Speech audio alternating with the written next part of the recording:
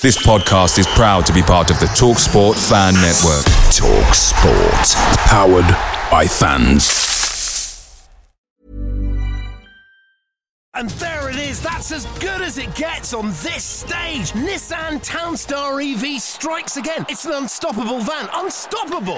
Just fantastic. You can actually see the ProPilot technology in action. Effortless parallel parking. It moves with all the confidence that comes with a 5-year warranty. And with a bench full of all-star van experts, there's real strength in depth here. That's all-star quality. Search Nissan Townstar EV and visit your local all-star van centre to see for yourself.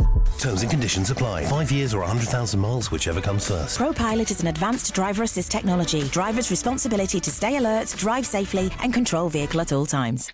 I'm Sandra, and I'm just the professional your small business was looking for. But you didn't hire me because you didn't use LinkedIn Jobs. LinkedIn has professionals you can't find anywhere else, including those who aren't actively looking for a new job, but might be open to the perfect role, like me.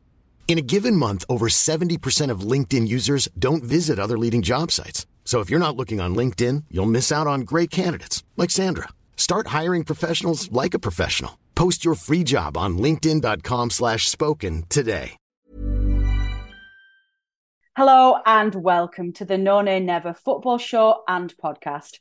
I'm your host, Natalie Bromley, and joining me this week is analyst Tom Whittaker and our resident statistician, Statman Dave. We are looking back at that fantastic 3-0 victory at home to Wigan and ahead to a new midweek fixture away at Hull. It's been some week for the Clarets as they extend their league at the top of the EFL Championship table, edging tantalisingly closer to a return to the Premier League.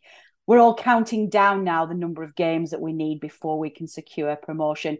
It's looking like it might be Easter weekend, which will be a massive weekend as the Clarets take on Middlesbrough and Sheffield United, who may very well be in a race of their own for an automatic spot. Join us as we look forward to another game. We also have a quick look at a certain transfer embargo, and we just generally delight in everything claret and blue. Let's go.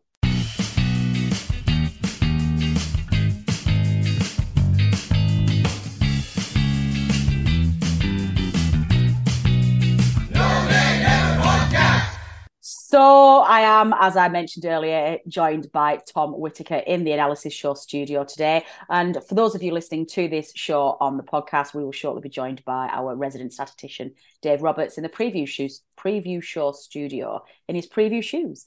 Goodness me, Tom, we're already 2 minutes into the football show and I'm tripping over my words. It's a good old-fashioned No Nay Never podcast. We're going to dive right in then and have a look at that fantastic win at home against Wigan. I've spent most of today going around telling people we won 4-0 when it was in fact 3-0. I think I was just hoping it was closer to the silly 5-0, 6-0 results that I've been predicting all season. Another home win, Tom. Another ridiculously dominant display by the Clarets, and free scoring goals for fun. Just looking here at some of the stats from the game. Extends that unbeaten run now to 16 league games. We are getting very close to the 23 undefeated. When can we start singing the undefeated song? What number do you reckon, Tom? I don't think it scans until you get to 21. That's when you start, I think. Yeah. 18 doesn't quite work. Well, you can sing 18 games, can't you? 16 games, 16 games, undefeated. I'm going to set that off. Let's start that. So 16 games, unbeaten run. After 36 games, we now sit still top of the table on 80 points. 80 points, goodness me. Still not lost at home all season, which is an incredible stat. We are 13 points clear of Sheffield United in second place. We are 17 points clear of Middlesbrough in third. There are just 10 games left now between today and the end of the championship season, and Burnley need a maximum 14 points from those 10 games to secure promotion. I suspect, Tom, that it won't need. Well, actually, I don't know whether we will need 14. Given the wobble that Sheffield United are having and the fact that Borough are chasing their tails, I do wonder whether that might keep Sheffield United as on it as they can be and mean that we probably will need the maximum 14 points. You know, if Sheffield United were already 10, 12 points clear of Borough, they might drop off a bit as well. What do you think? Yeah, well, looking at Sheffield United at the minute, they look really bad. They do. They're not What's convincing happening? at all. No. Yeah, even the games they're winning, Reading midweek, they're scraping past. I think if it was me, I'd be be tempted to say Middlesbrough are more likely to get that second place at the minute, but that's good for us. Obviously, it means it's less points needed to get the title. So definitely. I think it's looking really good on that front. Yeah, no, I agree. So I think if we say probably 5 things, I'm just going to bring the table up while I'm talking to you here. This is exceptionally professional football recording, isn't it? It's just like, I don't know this off by heart, listeners. I'm going to have a look now. So the table is 5. Yeah, so if we look at Burnley fixtures, do we need 5 then, Tom? If we're going to say 14 points. So that would see us, if we beat Hull 1, 2, 3, 4. Oh, okay. So that takes us past the Easter weekend. But quite interestingly, what a weekend in terms of Championship promotion. Good Friday, Burnley play Middlesbrough away. Easter Monday, Sheffield United at home. Neither one of those sides is going to relish the fact that Burnley are going to have such a key deciding factor in there. So I wonder whether, if we beat Middlesbrough on the Good Friday, does that mean we can clinch it at Sheffield United? I wouldn't be surprised if winning one or both of those games is what gets us over the line. Yeah, fine. Yeah, it's a nice way to do it as well, live on Sky against a rival. Definitely. I did see. It's a nice position to be in, to be quibbling. We're not saying, are we going to go up? Are we going to win the league? It's what game are we going to go? Isn't it amazing? I know, and none of us, even you, Tom Whittick, because I remember what you were like. You were on such a Debbie Downer at the beginning of the season. We had to give you a bit of a group hug because you were feeling all miserable about the Clarets. So yeah, it is very nice.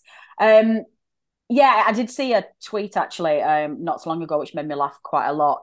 It was Sky's fixtures over the next couple of months, and Burnley are just on TV all the time. And I think somebody tweeted it and said, "Oh, nice to see Sky covering all bases to make sure that they capture Burnley's promotion back to the Premier League." I was like, yes, they've literally put everything in that window of the games, like those 5 or 6 games that they think that Burnley can either win the title or get promoted. Every single game is televised, which is rather wonderful for us. So let's go back to the game then. Tom, 2 goals for Nathan Tella, taking his tally to 16 for the season, and 1 for Lyle Foster, which I'm very happy about. We'll come on to him in a minute. First and foremost, I don't think many of us predicted Nathan Tella to be our goal scorer, leading goal scorer by the end of the season, did we? No, I think when he was brought in, you think of him as a pacey winger, and it was obviously a position we were quite light in. You know, there's quite a few seasons we've been light, aren't we, on that? Not anymore. We quite literally had no wingers, didn't we? And then, like you say, now we seem to have nothing but wingers. But, I had in my head. I suppose really we've, as a club, we've not seen that many wide players who aren't the kind of beat your fullback and cross the ball. Obviously, that's the job that a lot of them had under Dyche, and obviously if you go back to people like Glenn Little, and there were those kind of players. And obviously the more modern wingers are the kind that sort of, you know, you think of someone like Mo Salah, who's normally playing on the left-hand side, but actually what he's doing is coming inside and scoring goals. And obviously Tella's in that kind of modern mould, and he's really good at it. Scoring all kinds of goals, you know, long-range tap-ins. Scored 2 with his head, which that's another one that you think. Me and my dad are talking. I think he scored like 4 or 5 with his head this season, which is, you wouldn't have thought that at all either. It's only a little one. Yeah, that's it. And he's and you know, you don't have him as someone who's going to out jump a centre half. So yeah, all kinds of goals. You know, some of these games as well. He's got something that some of our other players don't have. It's that ability to play on the shoulder. Yeah. And in the kind of classic centre forward style, which I think the strikers we've got at the club aren't really those kind of players. Maybe Foster or Obafemi if they got a bit more of a run, but certainly not Barnes or Rodriguez with the ages they are. So, yeah, it gives us another dimension, and his finishing's really good as well. Yeah, definitely. I've been really impressed with him. I do hope we keep him next season. I'm kind of a bit gutted about Southampton clawing themselves a little bit closer to survival, because it might mean that they might get to stay. But I don't think Southampton are going to massively improve next season, whereas you'd think he'd want to stay with this current squad, wouldn't you, and play for Vincent Kompany. I'm just... Going back to what we were saying before, I can't believe that we're actually talking about situations where players would rather play for us than somebody else. That's also never happened to us in about a decade. Sticking with strikers then, how important was it for Lyle Foster to not only get off the mark, but to do it in in incredibly impressive fashion. Fantastic little flick on from Obafemi to give him a really great strike. It wasn't just a scuffed over the line, what a relief it's finally gone in. He took it really well. Yeah, he did. I think everyone could feel that he really needed that goal. There was a lot of, especially after the Fleetwood game, I think, where he got a rare start and he didn't look very impressive. And you started hearing more and more people questioning, if we bought a dud here, is he going to fit in? I thought he looked Blackpool as well. He didn't even get off the bench for that game. So then you're thinking, does company trust him? But I thought he looked really sharp. He was quite unlucky. There was a shot he had just before where he's got his back to goal and he just flicks it up and hits it on the turn, just past the post. Oh, yes. And he looked like he was confident.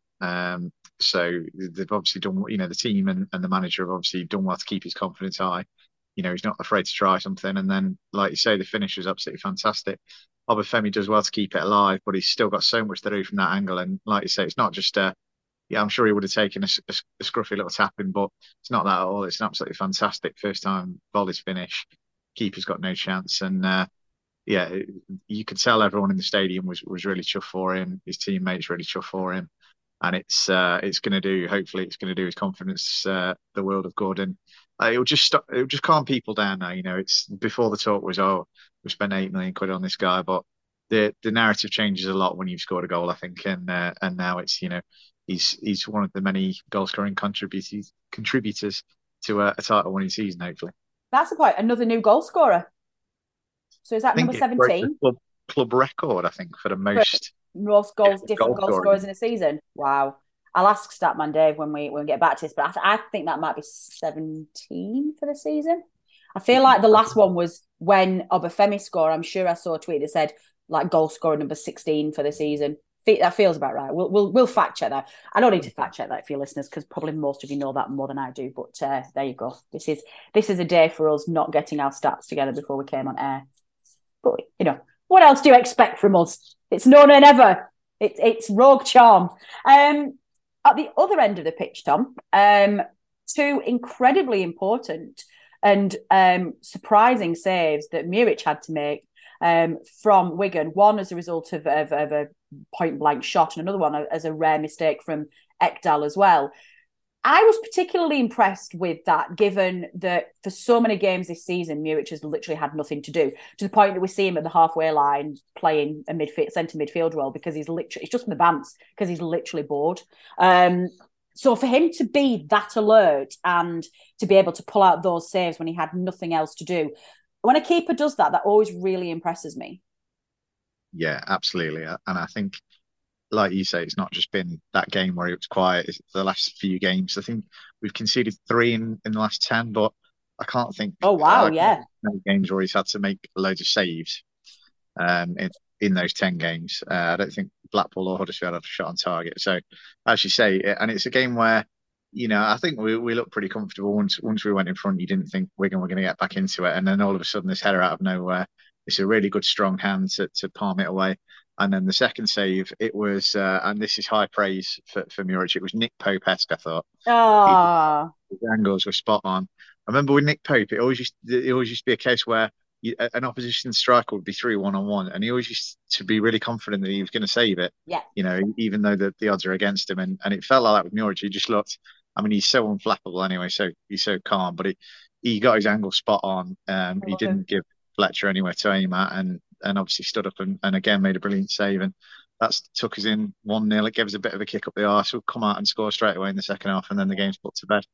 So yeah, he deserves a massive amount of credit. The game just follows the same blueprint this season for me. It's like Burnley do what we've done for a long time, but just in a different way. We keep the game tight in the first half. We don't often, unless the opportunity really presents itself. This Burnley side, they don't go out for the kill. They do pass it around a lot. They spend the first half just maintaining possession, but making the other side chase around for it. The amount of times, I've said this on the podcast before, that teams have gone in absolutely knackered at half time because they've been chasing shadows and emotionally drained and just not wanting to come out for the second half. The second half, we've not really broken into a sweat yet, and bang, bang, bang, we just ruthlessly destroy them. So it came as no surprise to see that we were once again very ruthless in that second half. Feel a bit for Wigan at the moment. I know they are they're not Lancashire anymore. I know that there is an element of geographic local rivalry there. Troubles on and off the pitch for Wigan. A reminder, I think, to us, even though we're having the season that we are, that not all is well in all aspects of the football pyramid, and there are some teams out there struggling. On the pitch, reduced to 10 men, facing a relentless Burnley side, and for the fourth time this season, they've not been paid again this season.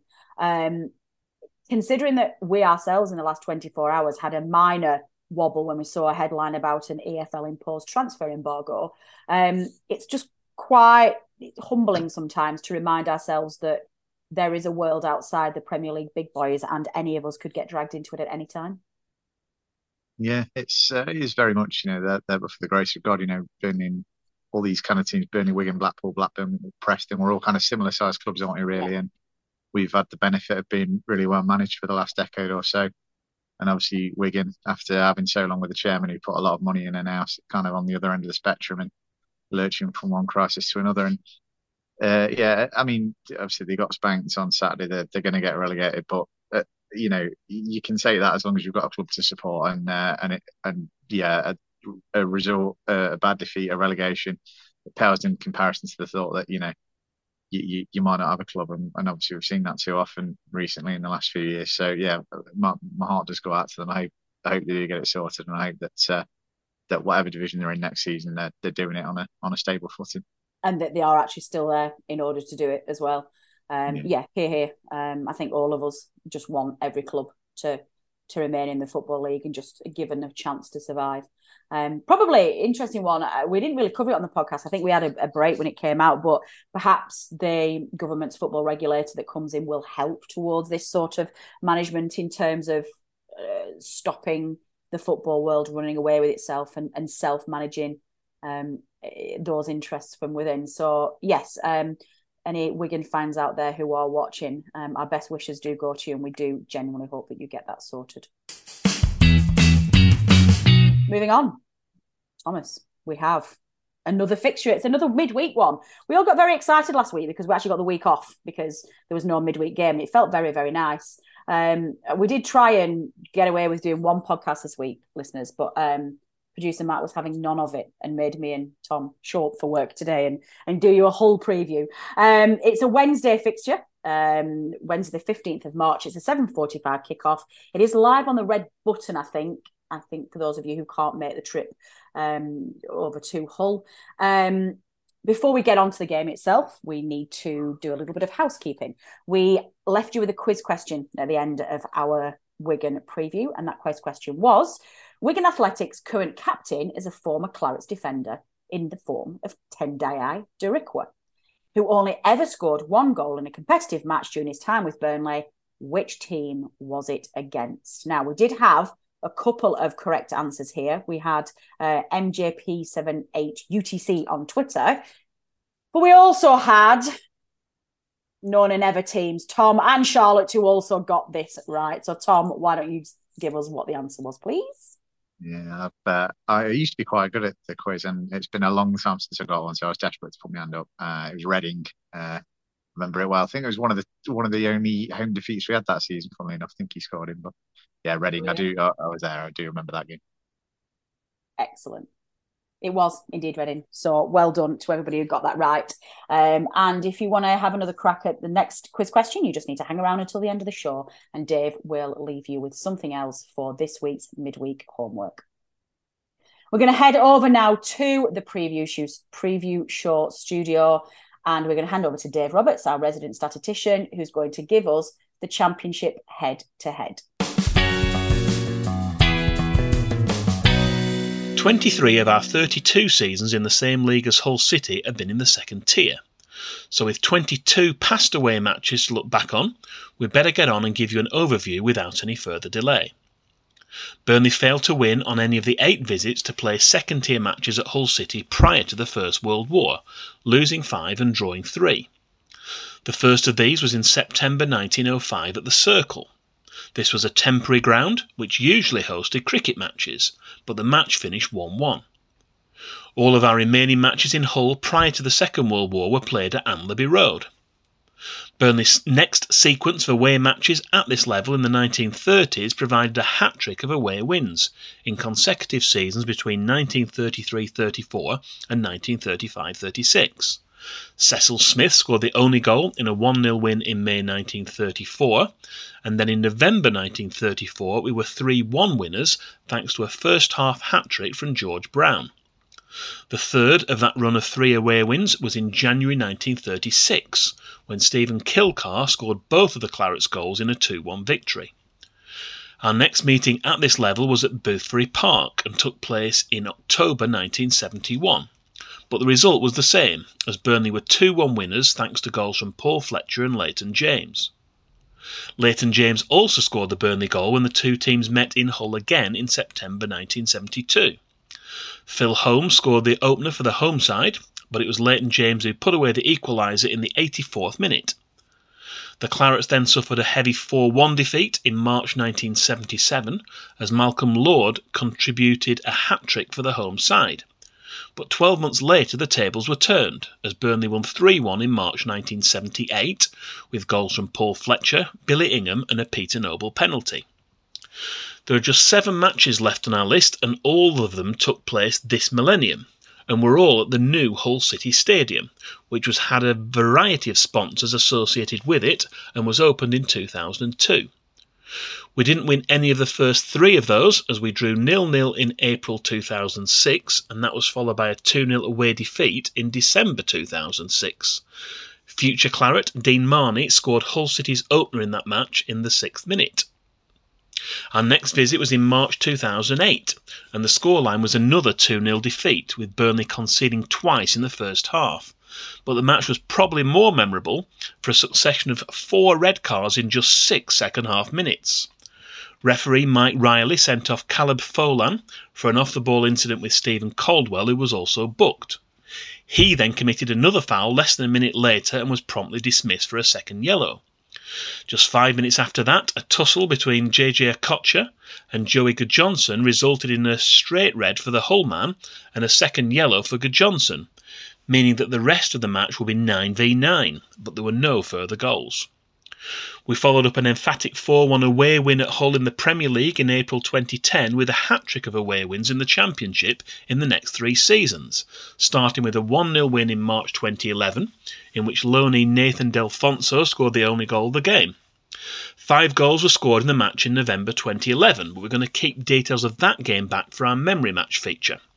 And then in November 2012, Dean Marney, who was now in Burnley colours, scored against his old club, as Burnley came away with another 1-0 win. Our last visit to Hull in the Championship was on Boxing Day 2015 and was an uncharacteristic 3-0 defeat. However, Sean Dyche's side used the disappointment of that defeat as an impetus to go 23 unbeaten for the remainder of the season and gain automatic promotion as champions. So after a poor start, Burnley's record in away second-tier matches at Hull has improved and reads as follows: played 22, won 8, drawn 5 and lost 9, with 26 goals for and 36 against. And there it is, that's as good as it gets on this stage. Nissan Townstar EV strikes again. It's an unstoppable van, unstoppable.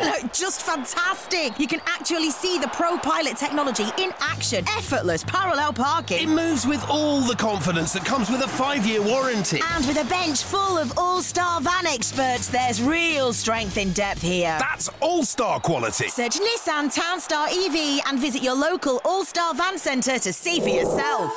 Terms and conditions apply. 5 years or 100,000 miles, whichever comes first. Pro Pilot is an advanced driver assist technology. Driver's responsibility to stay alert, drive safely, and control vehicle at all times. Many of us have those stubborn pounds that seem impossible to lose, no matter how good we eat or how hard we work out. My solution is PlushCare.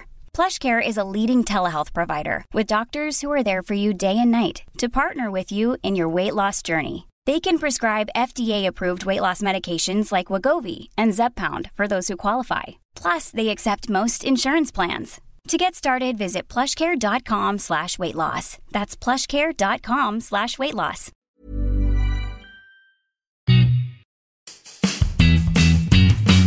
Moving on, regular listeners will, of course, know that we like to preview our opposition celebrity fans. It's just a little bit of fun. We have a league table of what we score our celebrity fan points on. Some have been easier than others. And we had a little bit of furore last week because Dave Roberts bent his usual very rigid rules and allowed a great big giant pie to come on the previous show. So, okay, let's see what nuggets he has for us today. Before we get on to Dave's shortlist, Tom, did you know of any Hull fans off the top of your head, celebrity fans? No, none sprang to mind. I did wonder if maybe like a cream-coloured post box would get in or something based on the Yeah, he's definitely given us some really strict rules on celebrity fans. He says that anybody who's a chairman or owns the club are not allowed to be a fan. So Dealey is out, and we had that whole debate about Elton John. They also need to be living. So apparently a pulse is a prerequisite for getting into the shortlist. But despite that, great big giant mascot pies are allowed. So do you know what, listeners? I give up with Dave. Dave is just rogue and he can do whatever he wants because we love him and he can just set his own rules. Let's see what he's picked for us for Hull City's most famous celebrity fans. Coming in at number 1, John Prescott, Lord, former Hull MP and Deputy Prime Minister. We all know who he is. Number 2, Tom Courtenay, who's a veteran actor on film, TV and the stage. Appeared in Billy Liar and Dr. Zhivago. That might be a little bit before our time, Tom. Sunita, the singer and TV personality. Good grief, where has this gone this week? At number 4, Rob Palmer, the football commentator, who also follows Dave on Twitter, apparently, which may be a first for this feature. See, you're always going to, if you can follow Dave on Twitter, you're always going to make it into his shortlists. Coming in at number 5, Sarah Beanie, broadcaster and property guru. I've just been watching her programme, Sarah Beanie Escapes to the Country. It's not Escape to the Chateau, that's all I will say. And finally, at number 6, Roy North, an actor, presenter, Mr. Roy, who is Basil Brush's companion. That is some list. Tom, how are you rating that out of 10, please? I think, unlike some of the previous weeks, I've actually heard of most of those, which is a bonus. Yeah, it is. I wouldn't like Dave to get unfollowed on Twitter by Rob Palmer, so for that reason, I'll give it a solid 6. Solid 6. Do you know what? I'm going to moderate that at a 6 because that is exactly where I thought that was going as well. I take issue with the inclusion of Sunita. I'm going to fact check him on that one because that to me feels... No, I don't think that's going to be in there. But, you know, I'll question it. I'll wait until he's done his preview show for the next game before I count him on out. So I don't want him to go on strike. There's enough strike action going on. Let's not have Dave Roberts on strike as well. But yeah, there you go. Hull, you are coming in at 6 out of 10 for your famous celebrity fans. And it's back over now to the preview show studio for Dave, who's going to give us this week's memory match. This week's memory match took place on the 26th of November 2011 and must surely rank as one of the most impressive Burnley comebacks in an away game in recent times. Eddie Howe's Clarets faced a Hull City side which had Nick Barmby as caretaker manager, following the departure of Nigel Pearson earlier that month. Barmby was still on the playing staff at this time, although he did not play in this match. The home side got off to a good start and were 1-0 up after just 11 minutes when Matty Fryatt finished with a close-range shot past Lee Grant. It remained 1-0 at the break, but it was that man again, Matty Fryatt, who advanced into the box and beat Lee Grant with a powerful angled shot, although the Burnley keeper should really have stopped it. With only 12 minutes remaining, Burnley still trailed by 2 goals, but this was when the Clarets' comeback began. A long free kick into the box eventually fell to Ross Wallace, who crossed for David Edgar to finish with a close-range header to pull one back. And Burnley were level just 4 minutes later, as a long throw-in found substitute Sam Vokes, who headed the ball on for David Edgar, to hook in an equaliser. Both Burnley goals had come from a most unlikely source, but the 747 travelling Burnley fans didn't care, and were delighted that we had seemingly earned a draw and a point. But the best was yet to come. In the 3rd minute of added time, Burnley skipper Chris McCann played the ball to Jay Rodriguez, who, from just inside the box, finished with a perfectly placed low shot into the far side of the net for a late winner. A defeat would have seen Burnley drop into the bottom three, but the unlikely comeback win ensured that we climbed up to 16th to begin a move up the table in the right direction. And your opposition view this week is provided by To Hull and Back podcast. Here's what they had to say ahead of this week's fixture. Hi there, it's Ant from the To Hull and Back podcast, and thanks for having me on.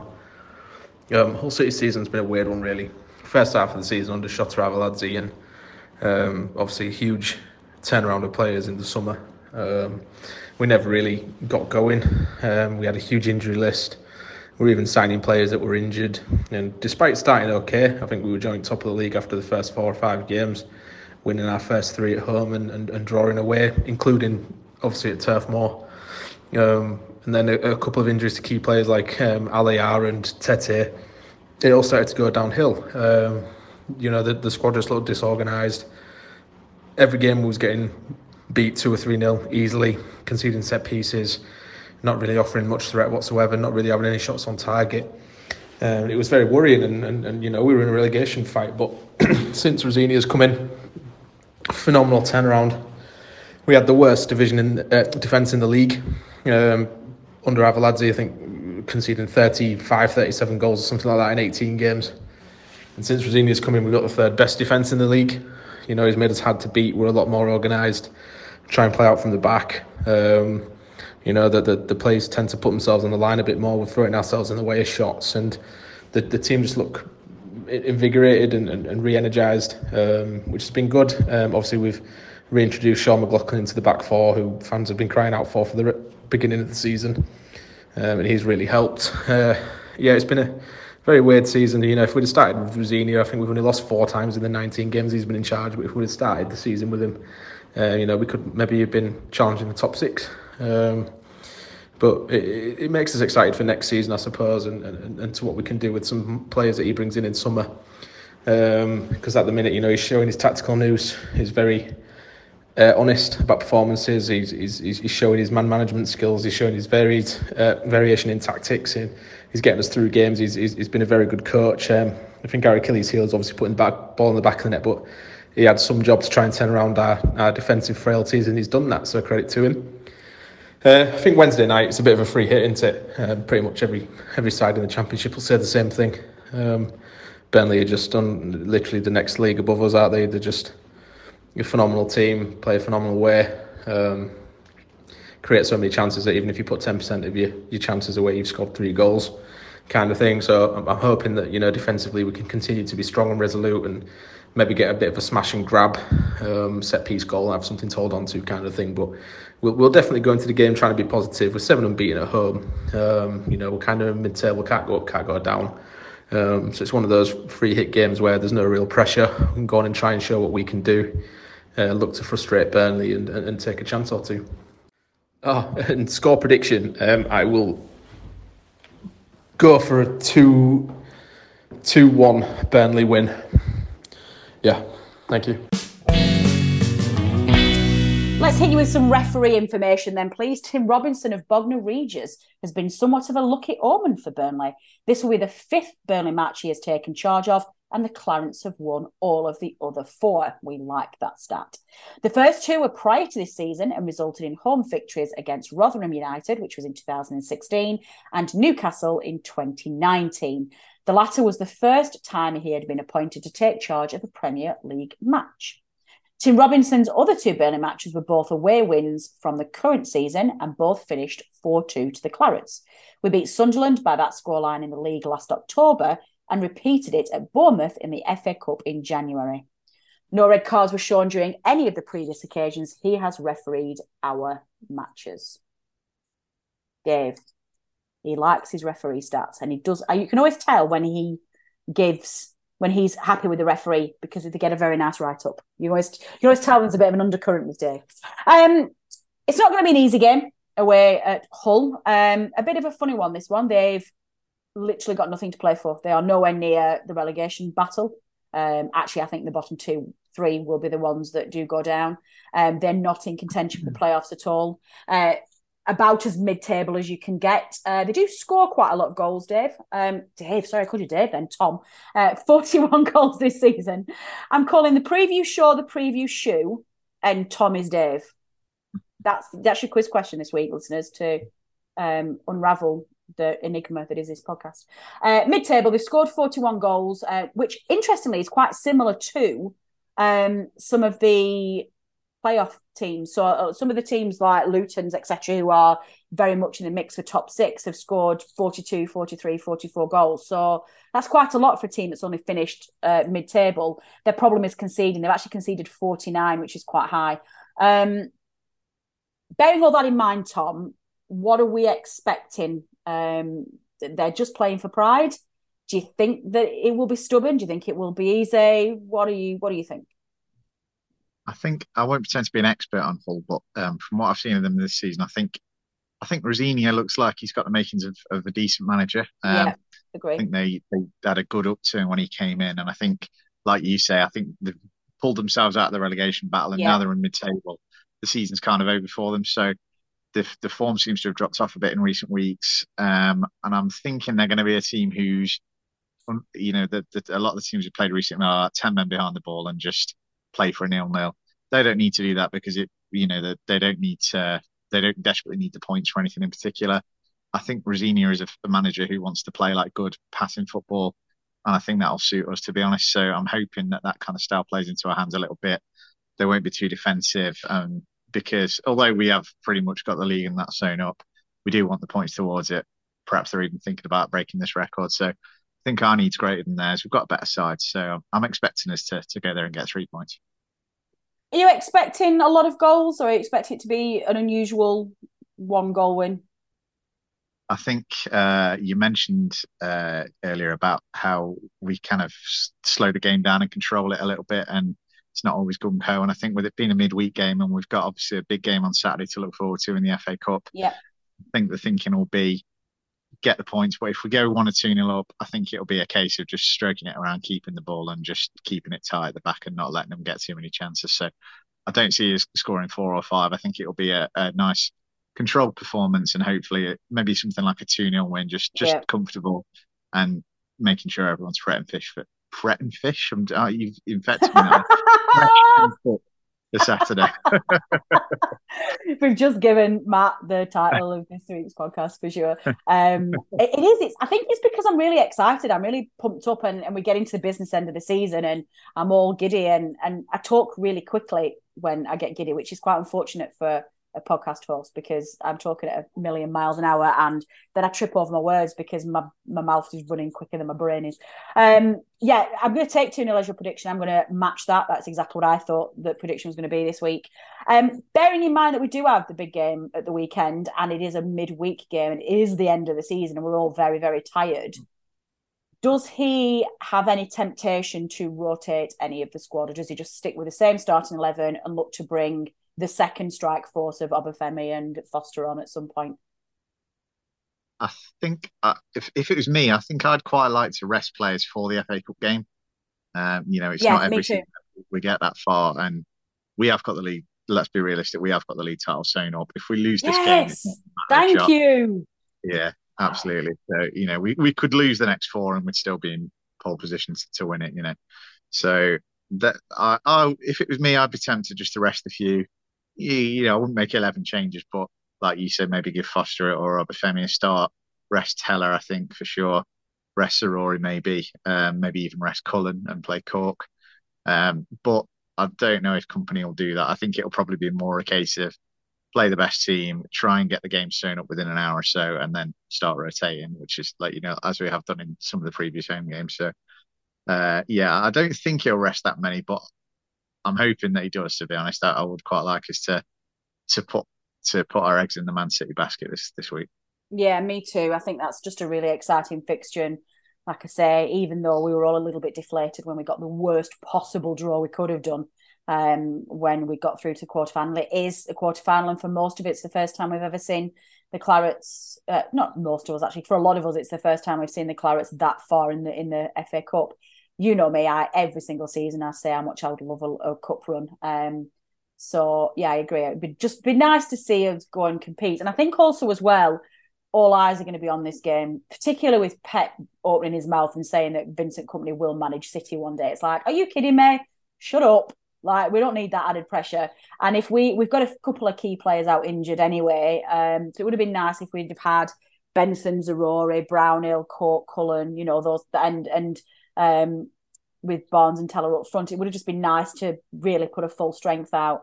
Would have been great. Actually, I don't know, would Taylor Howard-Bellis been allowed to play? Not sure. Yeah, I'm not sure. But yeah, just irrespective of all of that, I just would like us to go and give a good showing so that people who have just not paid any attention to the Championship this season go, God, is the Championship really crap? Like, how have they got to the top of the Championship? So we'll look at that another day. Before we move on, we're going to leave you with Dave's miscellaneous stat of the week. He has once again delved deep into those pockets of his and pulled out this little nugget for you. The 3-0 win over Wigan took our tally of goals against the Latics to 8 for the season on the back of the 5-1 away win in August. This was the first time that Burnley had scored 8 or more goals in the league against any opponent in a single season since the turn of the millennium. You have to go back to the 97-98 season when Chris Waddle was the manager. For the last time Burnley managed 8 or more league goals against a single team in a single campaign. We lost 3-1 at York City, but won the reverse fixture 7-2, taking our tally to 8. But we had to wait another 25 years to match this feat. There you go. What a start. We don't have an update from the No Nay Never FPL this week because we're still in the middle of game week 27. So we will look to bring you another update later on. But instead, we're going to leave this week's show with a quiz question, which is brought to you as follows. Earlier on, we mentioned that Burnley had scored 8 goals against one team in the same league season, with Wigan Athletic becoming the first team to experience this against Burnley since York City in 1997-98. Can you tell us the last team to concede an aggregate of 10 or more league goals against Burnley in a league season? Who were our opponents and what was the season? Gosh, that's a bit of a stinker. I don't think I'd even know where to start. You can leave a comment in our YouTube channel underneath this video. You can tweet us at No Nay Never. You can leave a comment on our Facebook page. Or for those of you who like to write, you can email us at previewshow@nonaynever.net. I do like it when we get our emails. They are great emails. Actually, I've just realised, speaking of emails, I feel like I might have inadvertently forgotten to give somebody a quiz question. I feel like we got an email with somebody giving the quiz question. We did. It isn't right. Sorry, Stuart Parkinson sent us an email asking with the answer, and it wasn't right. Phew. That would have been massively awkward if I'd have forgotten him. That is all we have time for this show. Thank you for sticking with us. We've looked back at that amazing win against Wigan, and we are looking ahead to another midweek fixture in the EFL against Hull. It is getting tantalisingly closer, listeners. In just a few short weeks, we will be having a celebration on the Football Show and the podcast celebrating Burnley's return to the Premier League. And hopefully the lifting of a silly transfer embargo. But that's one for another day. I've been Natalie Bromley. This has been the No Nay Never Football Show and podcast. Until next time. The No Nay Never podcast is brought to you in association with the TalkSport Fan Network. Natalie Bromley is the host and editor, and the show is produced by Matt Moss. Our resident statistician is Dave Roberts, and our FPL expert is Adam Dennett. The Analysis Show team is collectively Tom Whittaker, Richard Steele, George Poole, Charlotte Rigby, Adam Dennett and Robbie Kopak. Our music is provided by George Gaskill and our newsletter team is headed up by Jamie Smith. If you don't already, you can subscribe to our newsletter by visiting nonaynever.substack.com. Our thanks as ever go to our partners TalkSport. We are as ever proud to be part of the TalkSport Fan Network. No Nay Never Podcast. And there it is, that's as good as it gets on this stage. Nissan Townstar EV strikes again. It's an unstoppable van, unstoppable. Just fantastic. You can actually see the ProPilot technology in action. Effortless parallel parking. It moves with all the confidence that comes with a 5-year warranty. And with a bench full of all-star van experts, there's real strength in depth here. That's all-star quality. Search Nissan Townstar EV and visit your local all-star van centre to see for yourself. Terms and conditions apply. 5 years or 100,000 miles, whichever comes first. ProPilot is an advanced driver assist technology. Driver's responsibility to stay alert, drive safely, and control vehicle at all times. Step onto the legendary clay courts of Roland Garros, where the world's best players battle it out for a chance to win the French Open title. Tennis Channel Plus is your place to watch. Stream every court from your phone or smart TV, live in HD. Don't miss a moment with daily live coverage and match replays on demand, beginning Monday, May 20th. Be there for all the unforgettable moments. Stream now with Tennis Channel Plus. This podcast is proud to be part of the TalkSport Fan Network. TalkSport. Powered by fans.